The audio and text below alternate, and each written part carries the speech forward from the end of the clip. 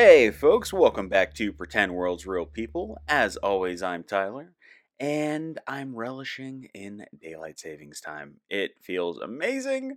I got an extra hour of editing done. I took the dog for a walk in shorts. I was wearing shorts, not the dog, just to clear it up. But it felt great, and it's really, really comfy.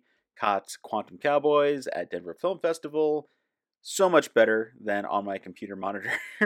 It's always better in the theater. So if you are in Denver till the 13th, I believe, go check out Denver Film Festival. Find a film that stands out to you, and go show your support because it was just an absolute blast, and I can't wait to see what else is showing. Which, The Whale was showing.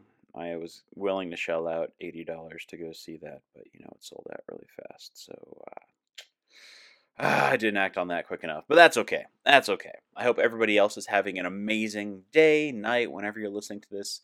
4 in the morning, when you're leaving for work or maybe going on an early hike. I hope you're having a wonderful start, duration, or end of your day.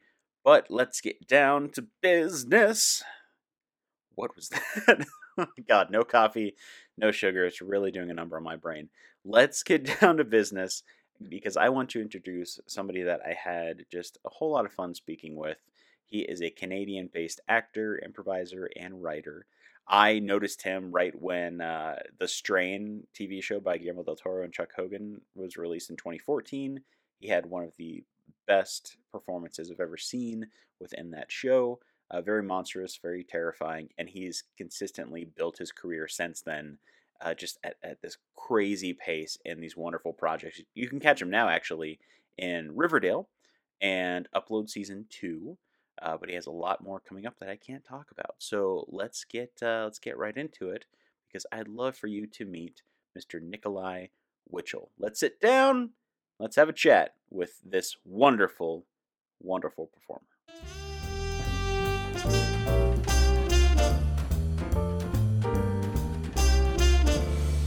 Hi, my name is Nikolai Witchell. I'm an actor and improviser in Vancouver, BC, Canada.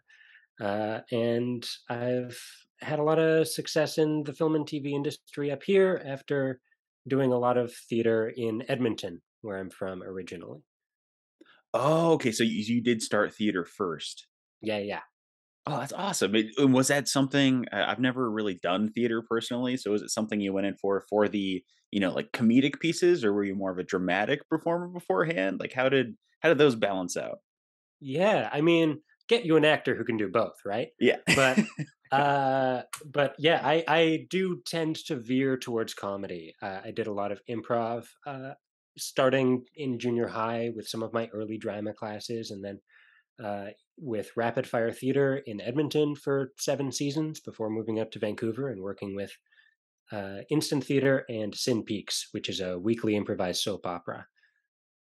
Oh wow. A weekly improvised soap opera. Now I have to ask you to elaborate more on that. That sounds Sure, awesome. yeah. It's based on Dynasty in Edmonton. Um, Oh, but okay. but essentially, in most improv shows, you'll go to the audience for suggestions. Spatula, great. We'll use spatula for a scene. But with the long form improv soap operas, it's my favorite and I think the easiest Hmm. form of doing improv because you're playing one character who you get to come up with beforehand in an environment, and then a director puts you and other people in that environment in scenes together. And the longer it goes, the more you have to look back on and pull from because you're playing this one character like on and on and on, episode by episode by episode.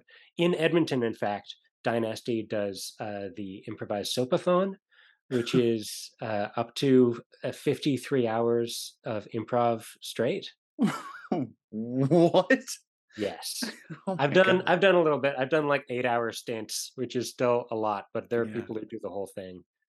Oh my god. I couldn't fathom, are there I would hope there's, like, breaks or something involved with that, but I couldn't imagine. Yes. Yeah. Every 2 hours there's a 15-minute break to go back into the back and, you know, have something to drink and splash water on your face and be like, I'm human. Right. I can keep doing this. Yeah. That's insane. Well, I as somebody who initially wanted to become a stand-up comic and loved improv and approaching the performing arts from that stance. Is there something that really drove you to, dive into the improv, part of the industry? Was it just a I mean, were you a comedy fan? Was it something that you just had fun with as an actor to just kind of keep building off of? What was the origin of inception of that? At this point, as an actor, my improv training and my acting training is so interwoven Mm. that it's really hard to pull it apart and see what comes from where. But I think they do also both come from the same place in first discovering theater and improvisation in drama class in junior high. Um, having done some Christmas pageants in elementary school, sure, but to be able to get into a drama class and learn about improv and learn about theater. I was a very shy kid, and then theater came in and gave me some social systems of like, okay, you're the audience, I'm the actor, you stay down there and watch me. I'm going to come up here and say things and make believe, and you're going to like just sit there and appreciate that. And all of the dialogue interactions that we have between each other is all scripted. I know my lines, and then you say your lines. And in learning as a child how to socially work with things, theater is actually really good in that regard. Um, everyone knows that everything is fake. When Mercutio gets stabbed, no one's going to call an ambulance. Um, so it gave me a lot of tools to analyze social structure uh, in a safe environment. And improv is the same thing, just without the script. Mm. It's the same social rules with a different environmental stimulus. I never thought of it that way, but that makes complete sense, especially from such a young age to break that sort of atmosphere down and then correlate that with, day to day life. That's just I don't know, it's really cool seeing that, especially not being someone who's done this from a younger age as well, to look at it from that sort of kaleidoscope vision. And was this something that you wanted to do, like, you saw it as a career as a child? How did that sort of build into, "You know what? I'm gonna do this full time. I'm gonna jump into it. This is gonna be my job." Or did you have, a backup career that you wanted to look at as an adult as you grew older? Certainly, the idea of acting being a career is kind of like secondary to the act of acting for me. It's nice that society has decided that a group of empathetic performers is worthwhile paying, which is great. Um, yeah, I think I started it pretty much in the same place. Um, Back in those classes in junior high, learning to become a person. For me, it came from also the realization as a really young kid, I wanted to be a paleontologist and hang out with dinosaurs.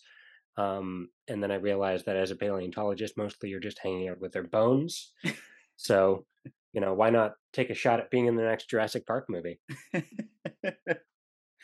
And did Jurassic Park have any influence on your idea of what it meant to be a paleontologist at that time?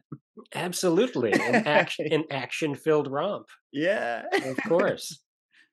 Um, and so here comes, acting, which is pretend and imagination, which is something that I lived in a lot myself, anyways.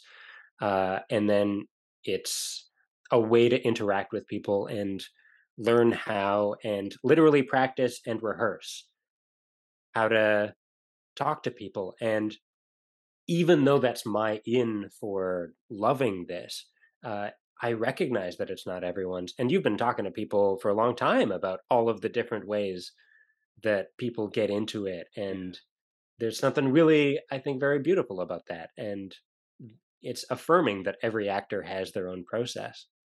Yeah, everyone is completely different, and I'm always intrigued to see, especially the social aspect of being a performer. I was shy, I was overweight, I was really, chunky for most of my young adult life. So I used, performances that I can emulate and memorize and essentially idolize as a way of breaking the ice through conversation, feeling, really bad about where I was. So, you brought into the conversation, the idea of acknowledging social structure and developing social skills through performance.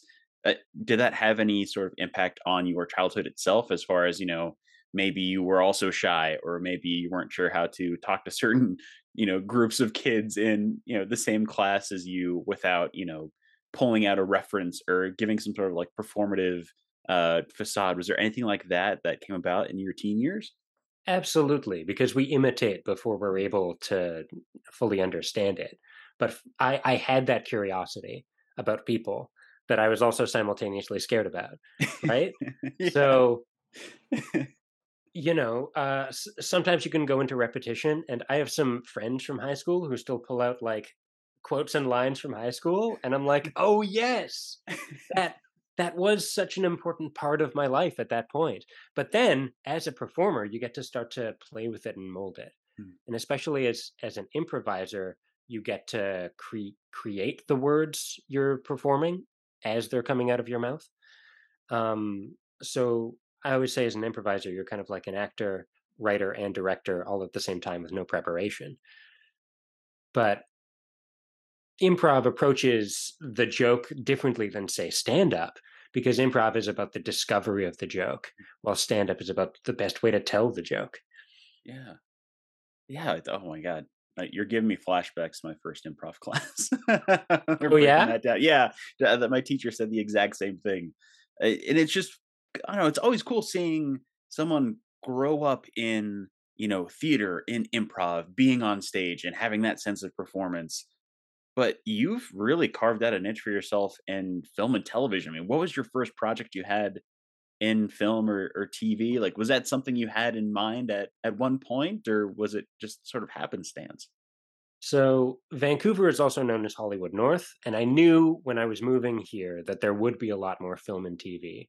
Mm, I really love theater because theater has a rehearsal process, and you get to play the entire character arc from beginning to end, performance by performance. And film is just a different distribution model, really. Um, I know you haven't done much theater, but in right before performances, when you get into the theater itself, you go through Q to Q, or the tech week, which is where all of the lighting and sound cues get put in there. And Q to Q is specifically running each lighting and sound cue in order in a like truncated version of the show to make sure that all of the technical stuff works perfectly, for when you do need to do the entire thing all together. And I had a friend named Adam Cope who said one of the most intelligent things about film, and the difference between theater and film, which is that doing film is like just doing the cue to cue in theater, except it never ends. And then a year later, you get to see yourself do a thing. It's so much less about the rehearsal and the performance, uh, of it, like really leading up to it. And in film, you get multiple takes at at each scene. You get different runs at it that can give different things, and then it all gets put together in the editing room. And just because film has a different distribution model than theater, um, they've really shortened that rehearsal process as much as they possibly can. But there's still something really interesting in that, and it means that as an actor, you need to come into the character with all of your homework done, basically. You need to know on your end exactly what you're doing in this scene, so that when you work with the other person who's done their homework, you can build that together very quickly, um, rather than discovering it in the room with the director as part of a rehearsal process in theater. Yeah. Uh, and there's something that's very cool about that, and that's very affirming based on the amount of improv training that I have because of how fast you need to make those decisions.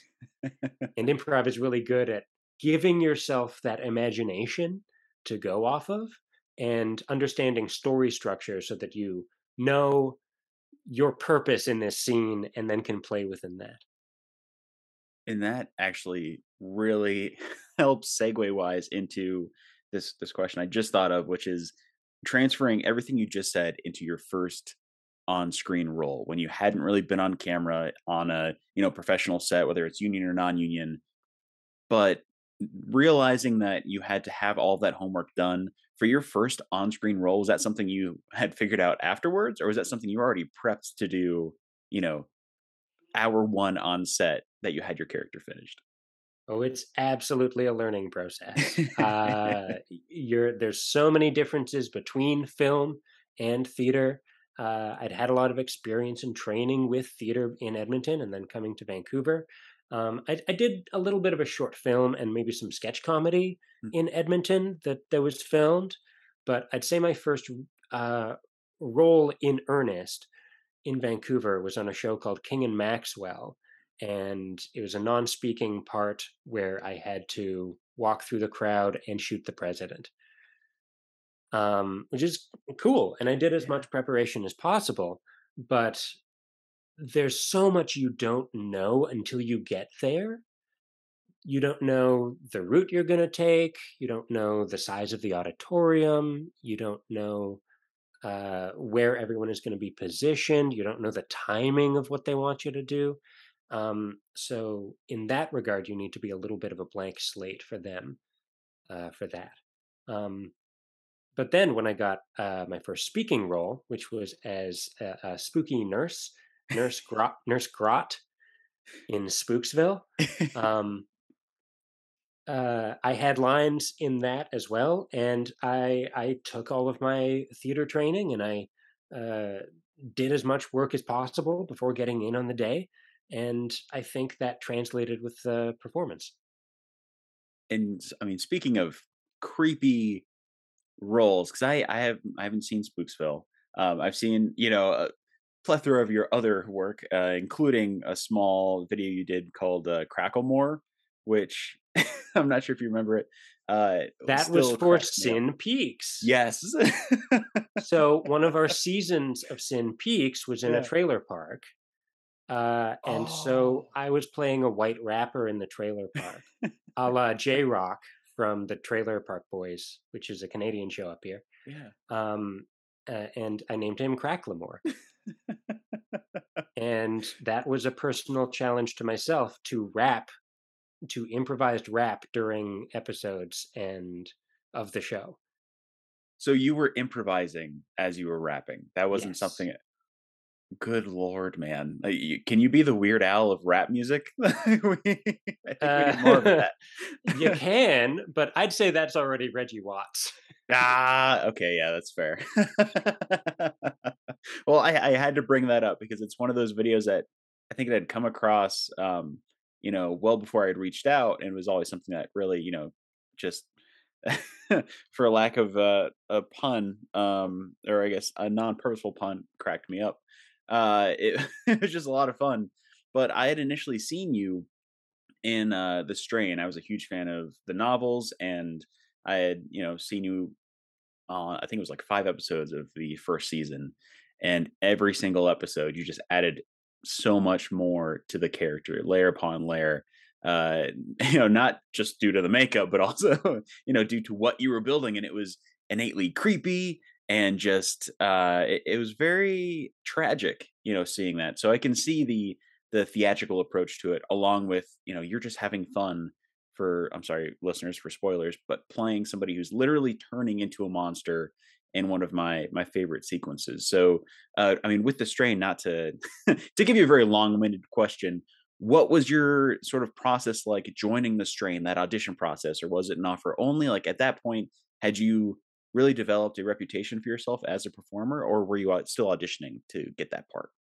So this was an atypical casting process for sure. Um, it was a self tape of the character. It was, I think, probably the second piece that I auditioned for. Um, I was with my agent, who I'm still with now, Esther Cohen, and I was one of her first clients, so both of us were a little bit untested at that point. But she saw an audition for this character who was a scrawny, kind of creepy, nerdy guy who gets turned into a vampire. And I recorded the audition and submitted, and then we didn't hear anything for about a month and a half. And then uh, they came back with the offer for the role, which filmed in Toronto. I'm in Vancouver. They're in Toronto. They asked if I could apply as a local. This was the second thing that I had ever auditioned for, and the third thing that I ever filmed. Oh my god. So I said, yes, I will apply as a local. That seems like a good idea. And then I flew out there in September, stayed for the about 6 months of filming those 5 episodes that I was contracted out for. I stayed with some friends in the improv community, couch surfed as much as possible. Oh, good. It's good to have connections. Yeah. And I remember doing a lot of homework for that character, reading the books, um, finding a music choice that really associated myself with that character. I ended up going with a Massive Attack song called What Your Soul Sings to You, because Massive Attack is really good music to get paranoid to. Yeah. And if you're playing someone who is slowly but surely turning into a mindless Nosferatu like vampire, that's something that evokes. um, and then I learned a lot while filming that and while watching my performance. That really stuck in my head, the difference between film and TV in terms of the size of your performance, because for any theater, even if it's a 30-seat theater, you still need to be able to fill a room with your performance. If it's a 500-seat theater, you need to just fill a larger room. But for film and TV, you only need to fill something that's about as big as somebody having a conversation with you a little bit too close to your face. So you really don't need to do a lot at all. Yeah, I've heard that from a lot of my theater friends who make the switch over, and then sometimes the directors will say, Make it can you make it smaller? You're being a little too broad, being a little too intense." And I can see that in your performance because 'cause I'm rewatching The Strain now. I haven't seen it probably since it came out. Mm. So rewatching it and noticing those little nuances you add to the character, especially when things start to feel a little painful. It's you can see that almost like that caged animal coming out. So one, I can't believe you worked as a local for that. That's really eye-opening for the listeners, especially to know, like, even if you are recurring for a TV show, it's not to say they're gonna put you up in an apartment and, pay for your transportation, anywhere they can save money, essentially.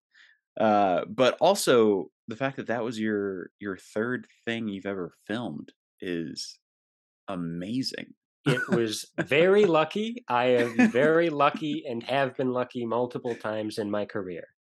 Uh, One of the best ways that I've heard to talk about acting, I love telling my own stories, but sometimes someone else has one that's better. Uh, Neil Patrick Harris told a story in an interview that I was listening to once about how when he was playing Doogie Howser, kind of like right at the beginning, one of the other actors on set took him and his mom out for supper and to just talk about the business, especially as like a child actor. You want to be able to take care of those people. Um, and he said a metaphor that really stuck with me, which is that the acting industry is like surfing, because you'll catch a wave and you'll ride it as long as you can, but eventually that wave will crash.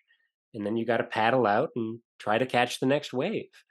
And sometimes you'll see your friends catching waves, and sometimes you'll catch a wave and it'll just fall immediately.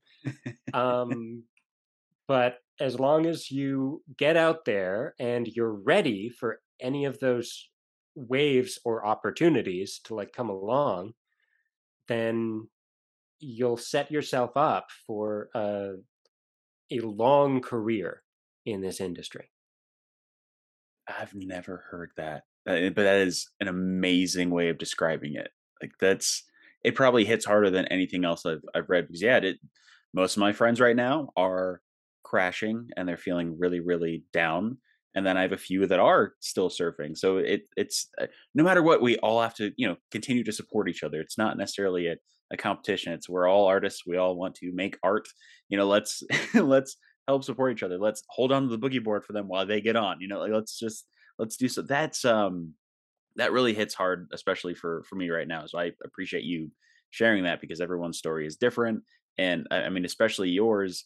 Yeah, you said you got very lucky, but you also have this innate talent to create empathy for your characters, even if you are being sinister. You have this very dynamic face that you can utilize for a myriad of characters. I mean, you've been in Supernatural, Snowpiercer, The Magicians, the Day of the Dead series, and you're just constantly adding these new characters to the point where I almost want to ask if you would label yourself as a character actor, or do you just consider yourself an actor? And as long as you fulfill the role, that's what's most important. I would consider myself a character actor. Yeah. I think it is important to find that distinction for yourself, if because the the industry of Hollywood is at this point like well-oiled machine, and there's people looking for certain things, and they're looking for the next thing, and there's a kind of social contract about what certain jobs look like. And so when being cast, actors will be cast as those roles. I've heard of guys who just like they get cast as cops all the time. They're just a cop. They have resting cop face. That's it. And uh that's a little bit of that like typecasting energy. And sometimes they're able to branch out of it, especially if they make their own work. I'd say that I have specific hits that I call it. I play a lot of henchman characters and prosthetics characters. I also play a lot of nerdy characters and spooky characters. And in particular, I play a lot of coroners because I think coroners are right in the middle of that spooky and nerdy Venn diagram, Oh. because coroners really are just spooky nerds, you know? You gotta be Yeah. nerdy to get into med school, and you gotta be spooky to work with dead bodies. That makes complete. I'm not sure if you have seen the. This is a horrible tangent, but there's a TV show called The League, and one of the rising stars in Denis Villeneuve's and James Gunn's cinematic universe, Dave Dismalchian. I think I'm saying it right. He was a coroner in The League who was this kind of like nerdy and spooky character, and boom, look what's happened. Same thing with you. It's just that your role in Upload alone, like there's all these different facets to it. So yeah, that's I don't know. That's just funny to think about because now whenever I meet a coroner, you know, so what else are you into? What's going on? But um, this is a weird, way of pivoting this episode, but this is an episode really surrounding, like the horror genre, October, spooky season, and it's my favorite time of the year. We've had a bunch of amazing guests, including yourself, on the show. And the new question I've added in is if you're a fan of the horror genre. A lot of people I've talked to aren't necessarily fans of scary films or horror films in general. So are you a fan of horror movies? If you say no, I won't be offended, I promise. Yes, of course. I'd say that I'm more a fan of like the Twilight Zone psychological thriller. Ooh. Like the Twilight Zone is definitely horror, so I would say yes. But more than the gory stuff or the slasher films, I like the psychological twisting stuff. Um, I was part of an improvised Twilight Zone show for a number of years as well. So, and that was very interesting to be able to wrap your head around the kinds of twists that they make in those shows that have their own unique perspective on showcasing humanity. Um, I guess personally, in the career that I build for myself, I'm more of a comedian, more of a comedy actor. But I also think that comedy and horror are kind of two sides of the same coin. They're both surprises. They're both shifts in expectation. And the main difference is how much you empathize with the person that that shift in expectation is happening to, and whether or not that thing is good or bad. Yeah. Um, I often say my like go-to example for this is a guy falling down a manhole cover, because that could be either comedy or horror. It's horror if you get to see it, like you his jaw smacks the pavement, which Oof. pitches his head back and cracks against the bars, and he tumbles forward, splashing into the dark, gruesome sewer water where he lays still. That's horror. That's horror right there.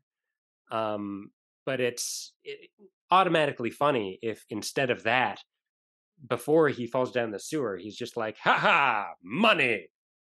It, same situation, but it becomes comedy at that point.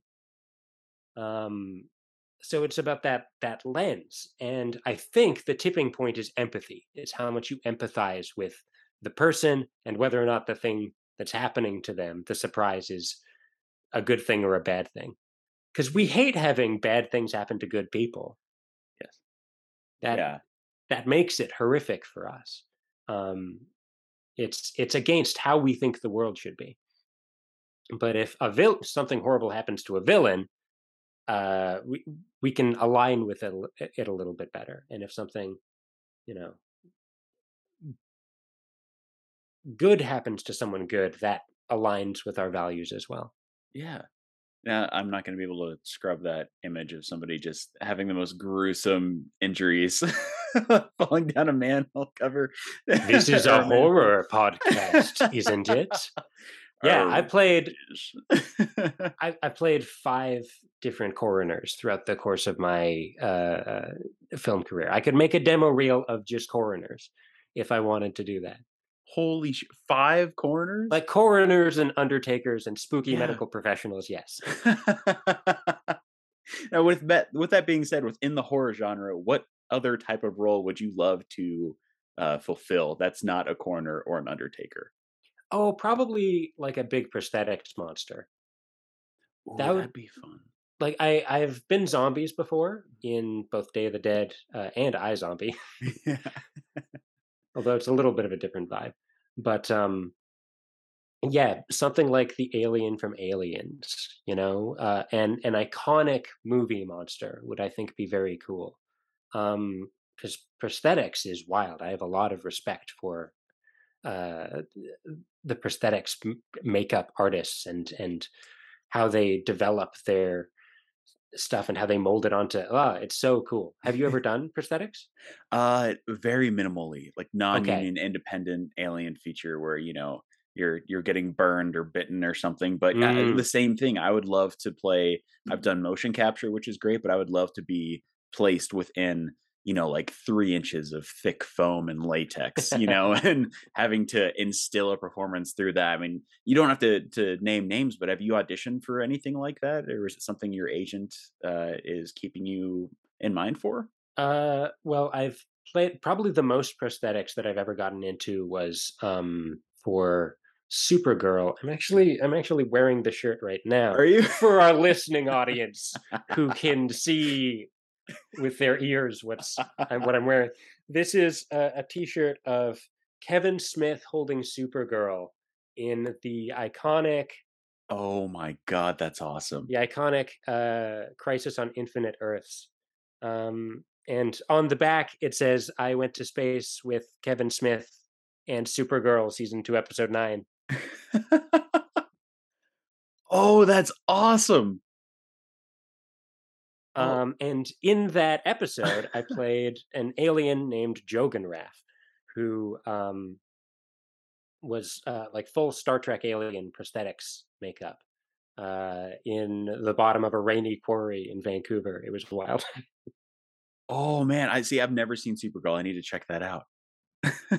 Mm, yeah, it was very cool. I'm I when I got the character, one of the lessons that I've learned as a Vancouver actor, um, very happy to be playing named characters like Dr. Curdle Jr. and stuff. But in that middle bit where you're still getting known by casting directors and making a name for Mm. yourself, I noticed that I was auditioning and getting a lot of parts that were less like named characters and more description jobs, like a sassy barista Yeah. or whatever. Um, because back to back, I got cast as a squirrely zombie in iZombie and an ominous fairy in The Magicians.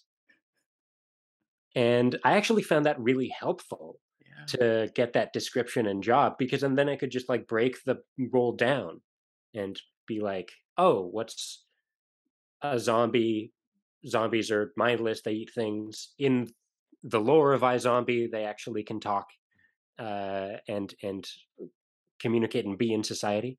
But I know hunger is still like the important part of zombie. And what do I know about Squirrely?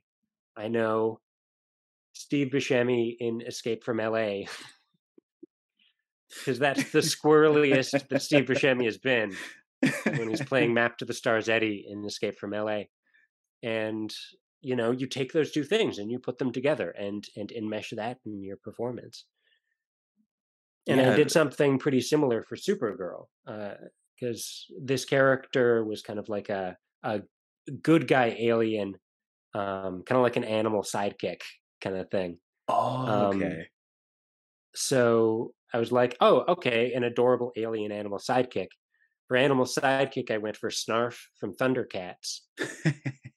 And for adorable alien, I went with Bjork from Iceland Oh, no way. because of that video of her explaining how TV works is just Yes. such a beautiful, like endearing piece of media that I wanted to reference with this character.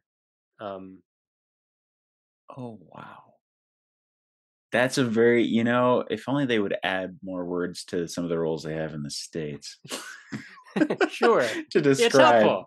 It's Yeah. helpful. It's work that you can still do as an actor Yeah. yourself, but as just getting a role and seeing sassy barista, you're like, oh, okay, I know how to do the work for this. That I don't think we have a whole lot, at least from what I've seen, we don't have a whole lot of that here. I mean, it's mainly just if you're an employee, you're an employee, and then, whatever you bring, maybe they'll like it, maybe they won't. But yeah, having something like Sassy Barista come through has to be, it has to boost you up a few notches in your research for the character you want to portray or that you think they're looking for. That wow, that's just really cool. So when was your I guess with that being said, what was your first job where you're actually no, why would I ask that? We already talked about it. I was gonna say where your character actually had a name and not just da da da da da da. But we're gonna ask that because I've had too much coffee today and this episode is gonna go off the rails. Um, let's move into then, with the horror genre and all of your roles that you fulfilled. Now that, you have really developed this amazing career, what do you want to do next in the next 5 years? Obviously, we can't plan it, as you mentioned before. This is like surfing, so you're just going with it. But what is something you'd like to do in the next 5 years for your career for yourself? I'm looking forward to doing some of my own work. I mean, post COVID, getting back into the improv community in Vancouver here and hopefully posting some stuff online.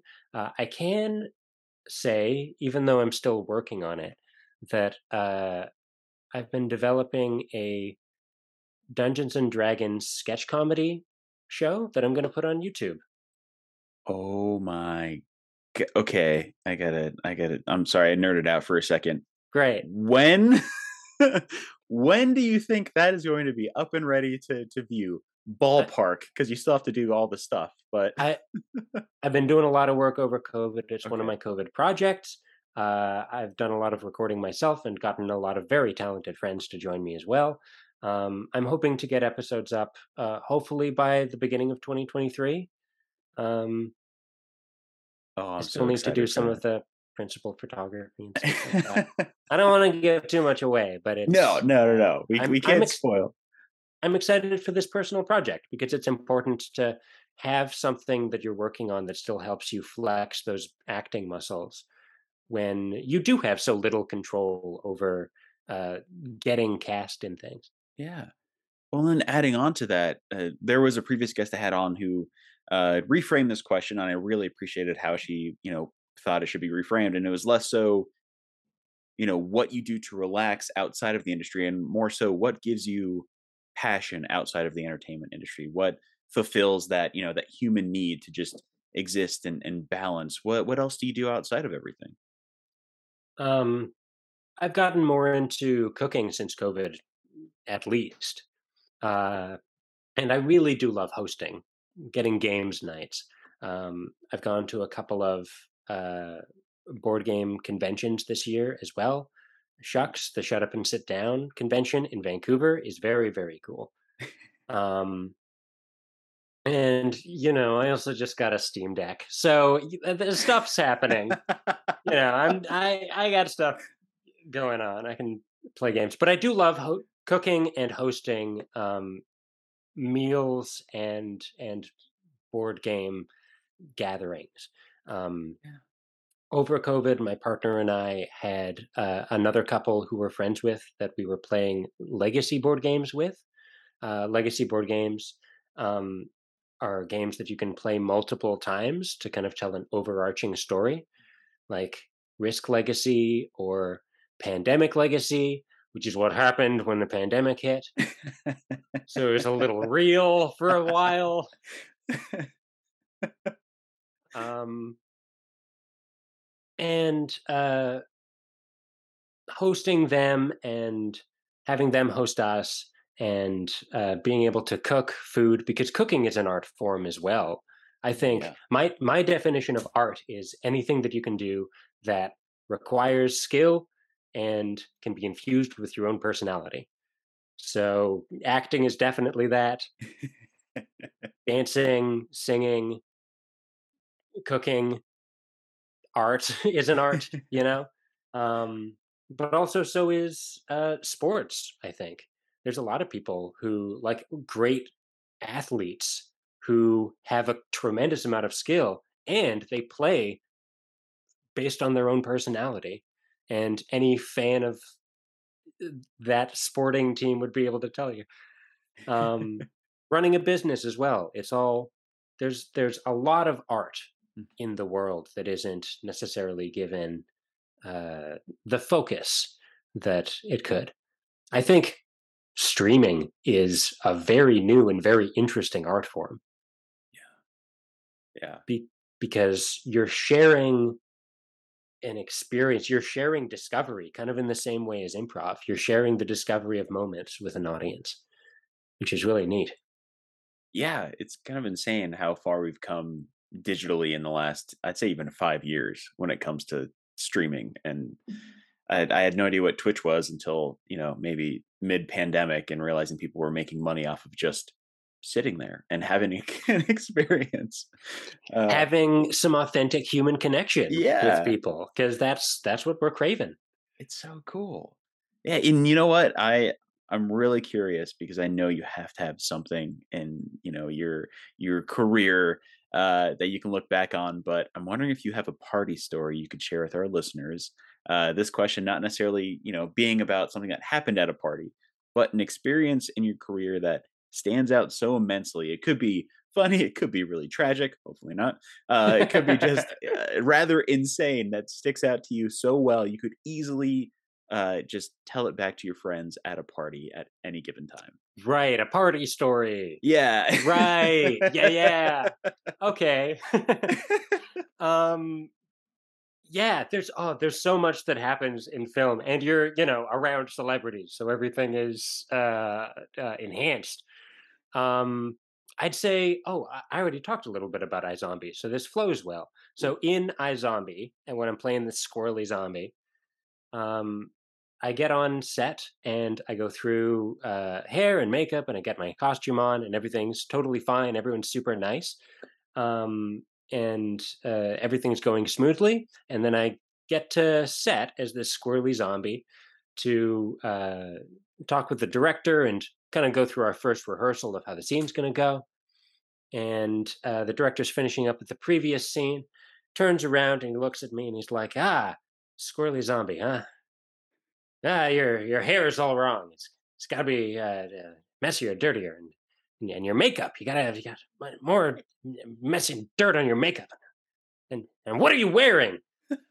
And I was like, "Is the actor okay?" Like, just he was just going down the list, and then everyone else was like, "This is what we talked about. What is going?" And they rushed me off, and were like, "Okay," and they rushed me off, and I went back into the makeup chair, and I had 6 people working on me at once, like two working my hair, and 2 people on my face doing my makeup, and 2 people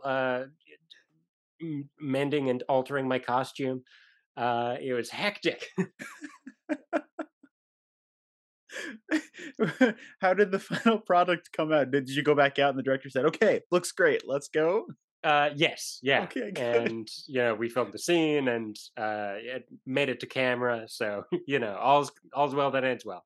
Oh my god. Talk about a moment where, that actor part of you comes out where you're going, "Oh, did I do something wrong? Is it a what can I do? What can" Yeah, you're just looking at someone and you being like, "No, no, no." This is all wrong. You know what? Just fire this person. I'm glad that didn't happen though. Oh my god. I got like the anxiety sweats just thinking about that. Anytime something goes wrong on set, it has nothing to do with you, but you absorb it. So that Absolutely. works. I always feel like even when the shot is about me or the scene is about my character, I always feel like the smallest cog in the machine whenever I'm on set. It's wild. Yeah, like, "All right, we're ready for your coverage.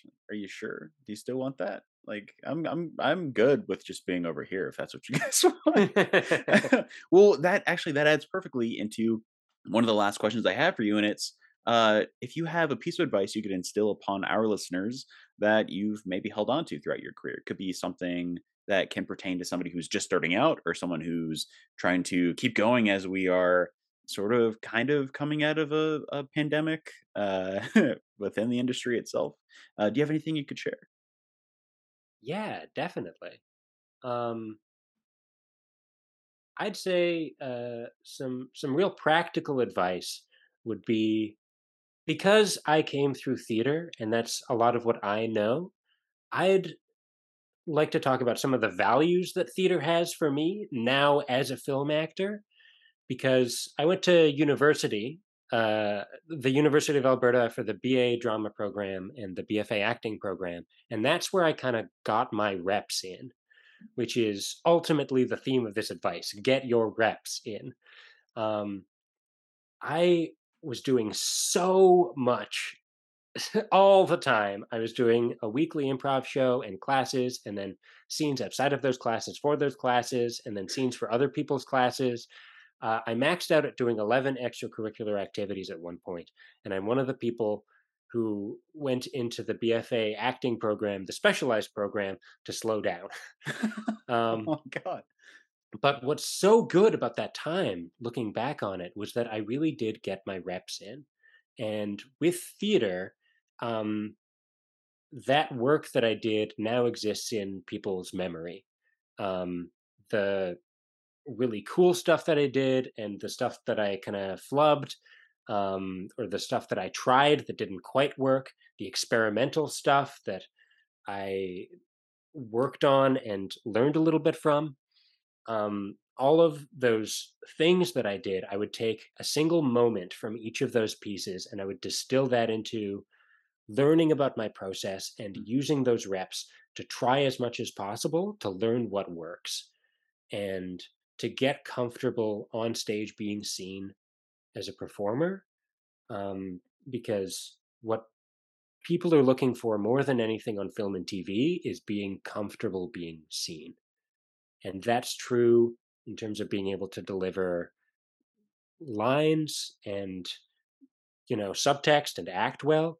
Um, but it's also true of just like the human connection that people want to have from watching this kind of entertainment. mm. So theater was really good for me to get my reps. I don't know how I would necessarily feel if I had started just in film and knowing that all of that early experimental stuff was still out there somewhere. My God. But it let me try stuff. And now, as a film actor, I've heard from some casting directors that they consider me the wild card when I walk in the room, and that that kind of perspective of being able to try something different and try something that is still honest to me, uh, but is different than what anyone else will bring to the table, is my kind of superpower here as an actor. Yeah. I mean, I would say so just seeing your previous work. The wild you being labeled as a wild card is the most accurate description I could ever think of for you. Hey, thank you. You don't know what you're gonna get. Most of us are just gonna walk right out. Like, I don't he's got something. He's got something going on. Yeah, but as long as it's honest and authentic, Yeah. and different, then it'll read to the audience. One of my, I can see how I got this reputation because here's another pretty practical example of stuff that I've my way of thinking when approaching acting. Because we've all heard the phrase, "There's no small parts, only Mm. small actors." Yeah. That's not necessarily true. There are some parts that are smaller than others, but that doesn't mean that you can't have fun with it. Because uh, when I was just after university, I got called back to do a show. They were doing a production of Nicholas Nickleby, which is there are 100 different characters in that play.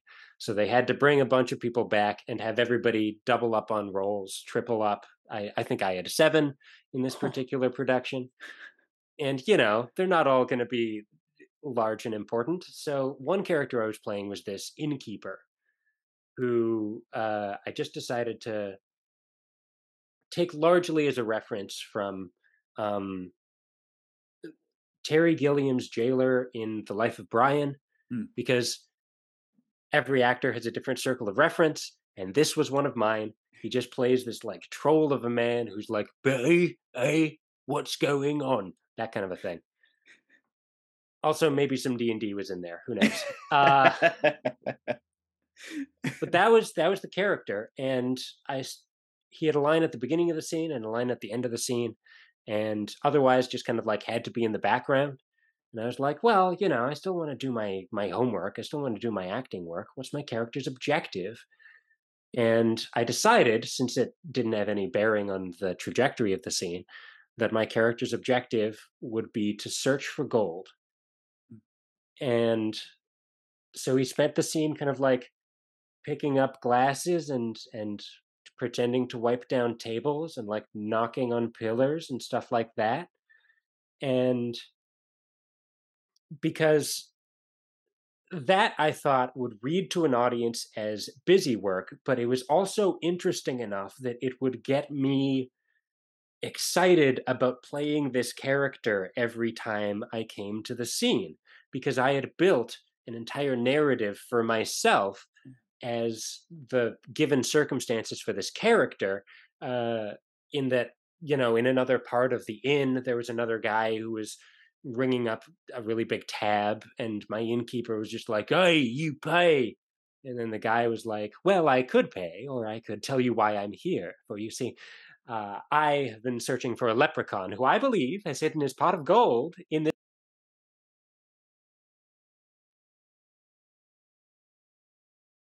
Uh-oh. I think we lost him. Are you Oh, we there? got dropped. No, you're good. I was like, "Oh, no. Oh, no, it's getting crazy." Sorry, I'm marking that off. Okay, so that was the most inopportune cutout.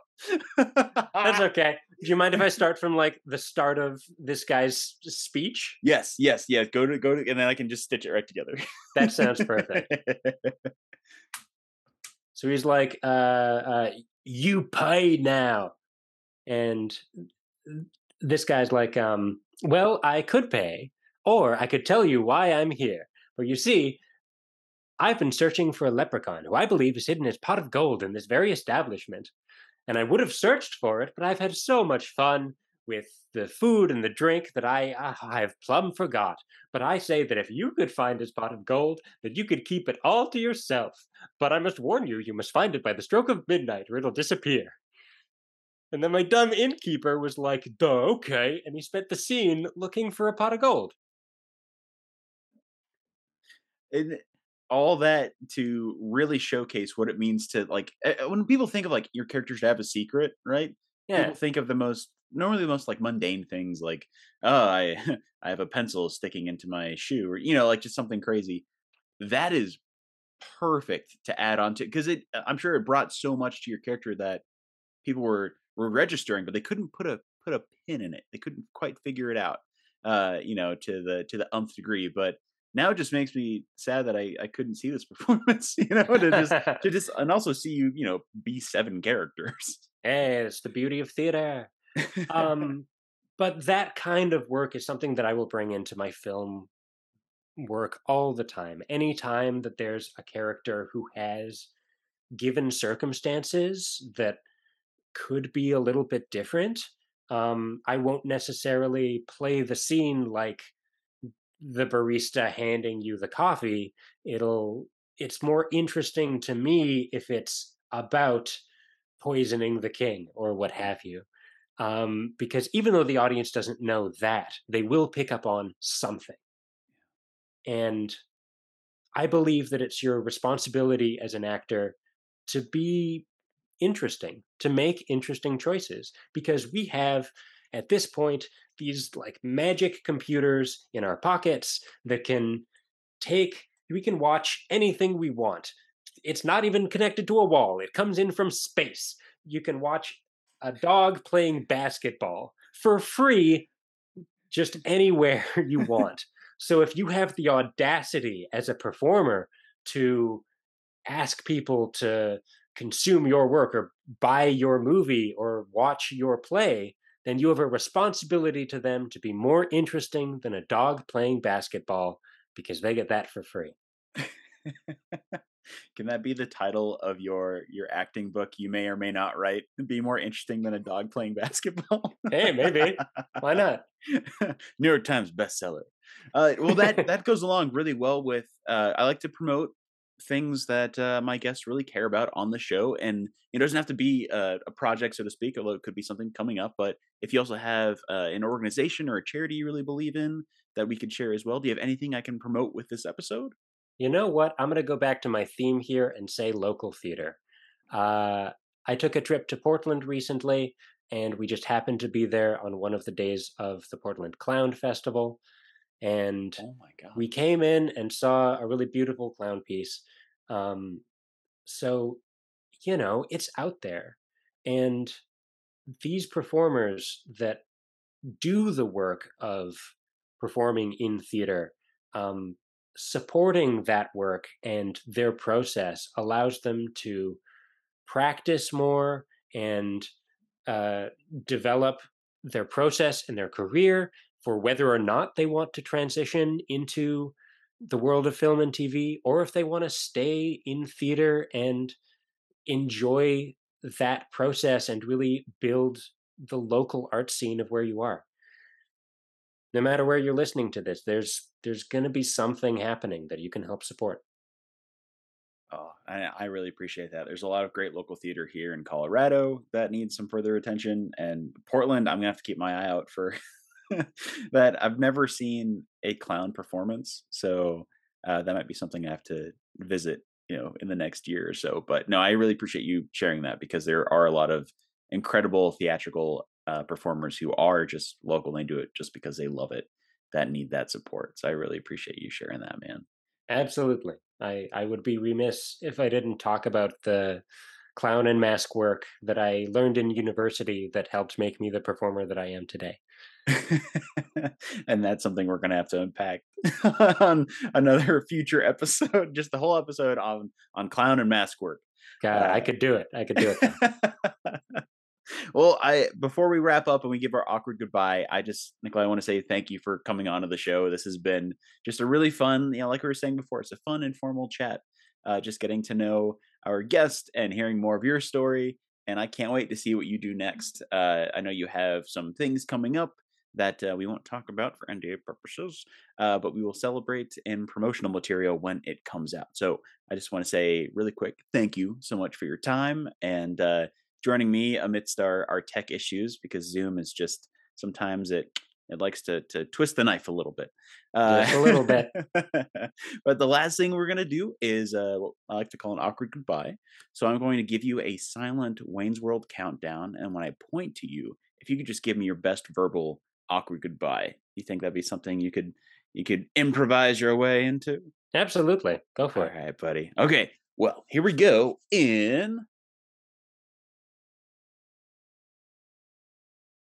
See,